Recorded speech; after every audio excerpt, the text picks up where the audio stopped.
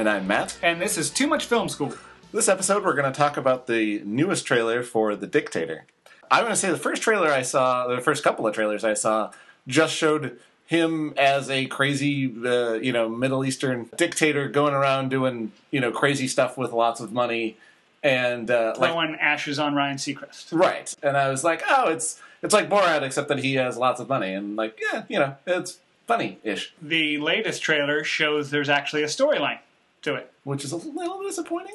Right. I didn't see, I think, the Super Bowl one, but I saw the ads for it and saw him doing his Ryan Seacrest stunt and thought, oh, this could be funny. It's some more of the real-life interaction with people and things as the character out in the real world. But looking at this trailer, I am less excited about it.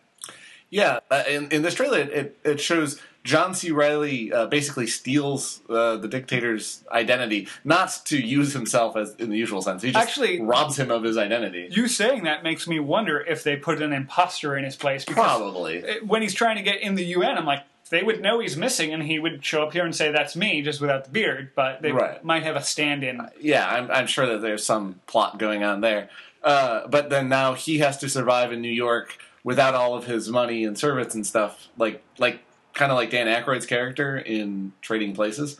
Yeah, or if you've seen Life Stinks, I think Mel Brooks is a millionaire who makes a bet that he can go out and live on the streets. Yeah, and you add in the language barrier and everyone thinks he's a terrorist on top of that, which is ironic. Like it's a funny gag. He speaks in whatever made up language that they have. And he says, let's go see the fireworks above the Statue of Liberty, but all the Americans hear is, Statue of Liberty! And they're like, oh no, he's a terrorist, and we're laughing at the American xenophobia, except that he's an evil dictator who is trying to kill Americans. Actually probably a terrorist. Right, so it's actually correct. So I don't know what political statement they're trying to make with that. Moral judgment is, Americans overreact, and they're right.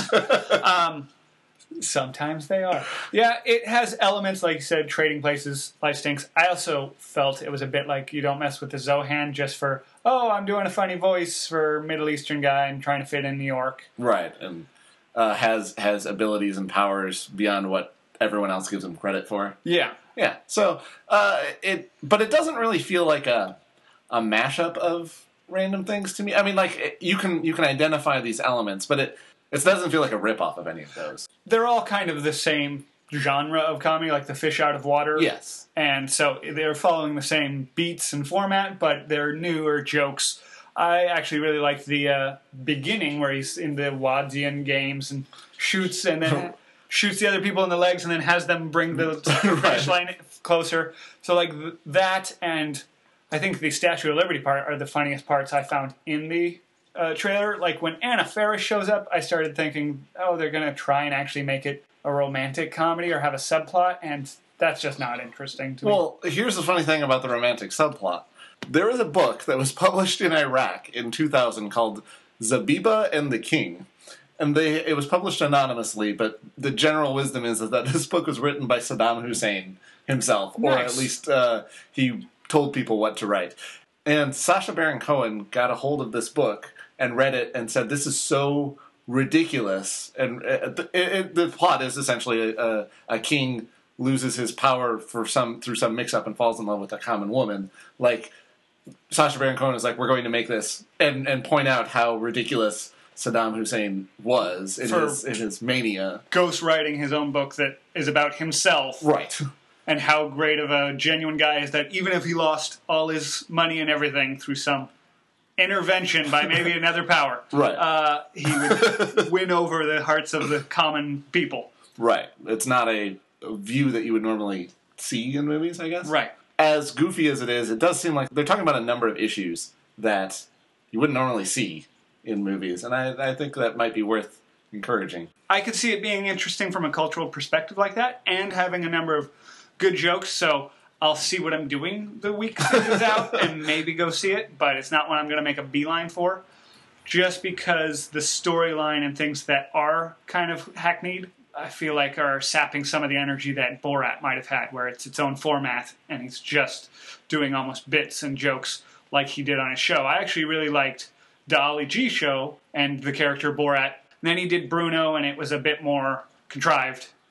So now I'm wondering where this is going to fall. Yeah, so this one it's clearly not the I'm going to go into reality while playing a character and we're going to film it and see how real people react. Like, there's a plot and a story, and but he's still playing that kind of character. So maybe I'm optimistic, which we would come across this in a lot of the trailer episodes, but I feel like it might be the best of both. I have hope for it because I have seen other comics come out of their very specific genre or format and then go to what this feels like being a big Hollywood movie where it's not their specific brand. Like Adam Sandler, I mentioned, don't mess with the Zohan, but he had just go with it, and like everything he makes nowadays doesn't feel like Billy Madison or Happy Gilmore, where it was clearly his Saturday Night Live level of comedy.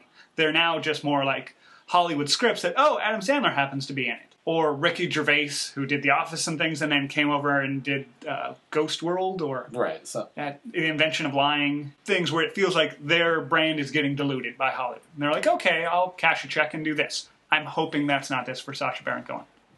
I hope so as well. That's it for this episode. Tune in next time for a longer, full-length episode. See you then.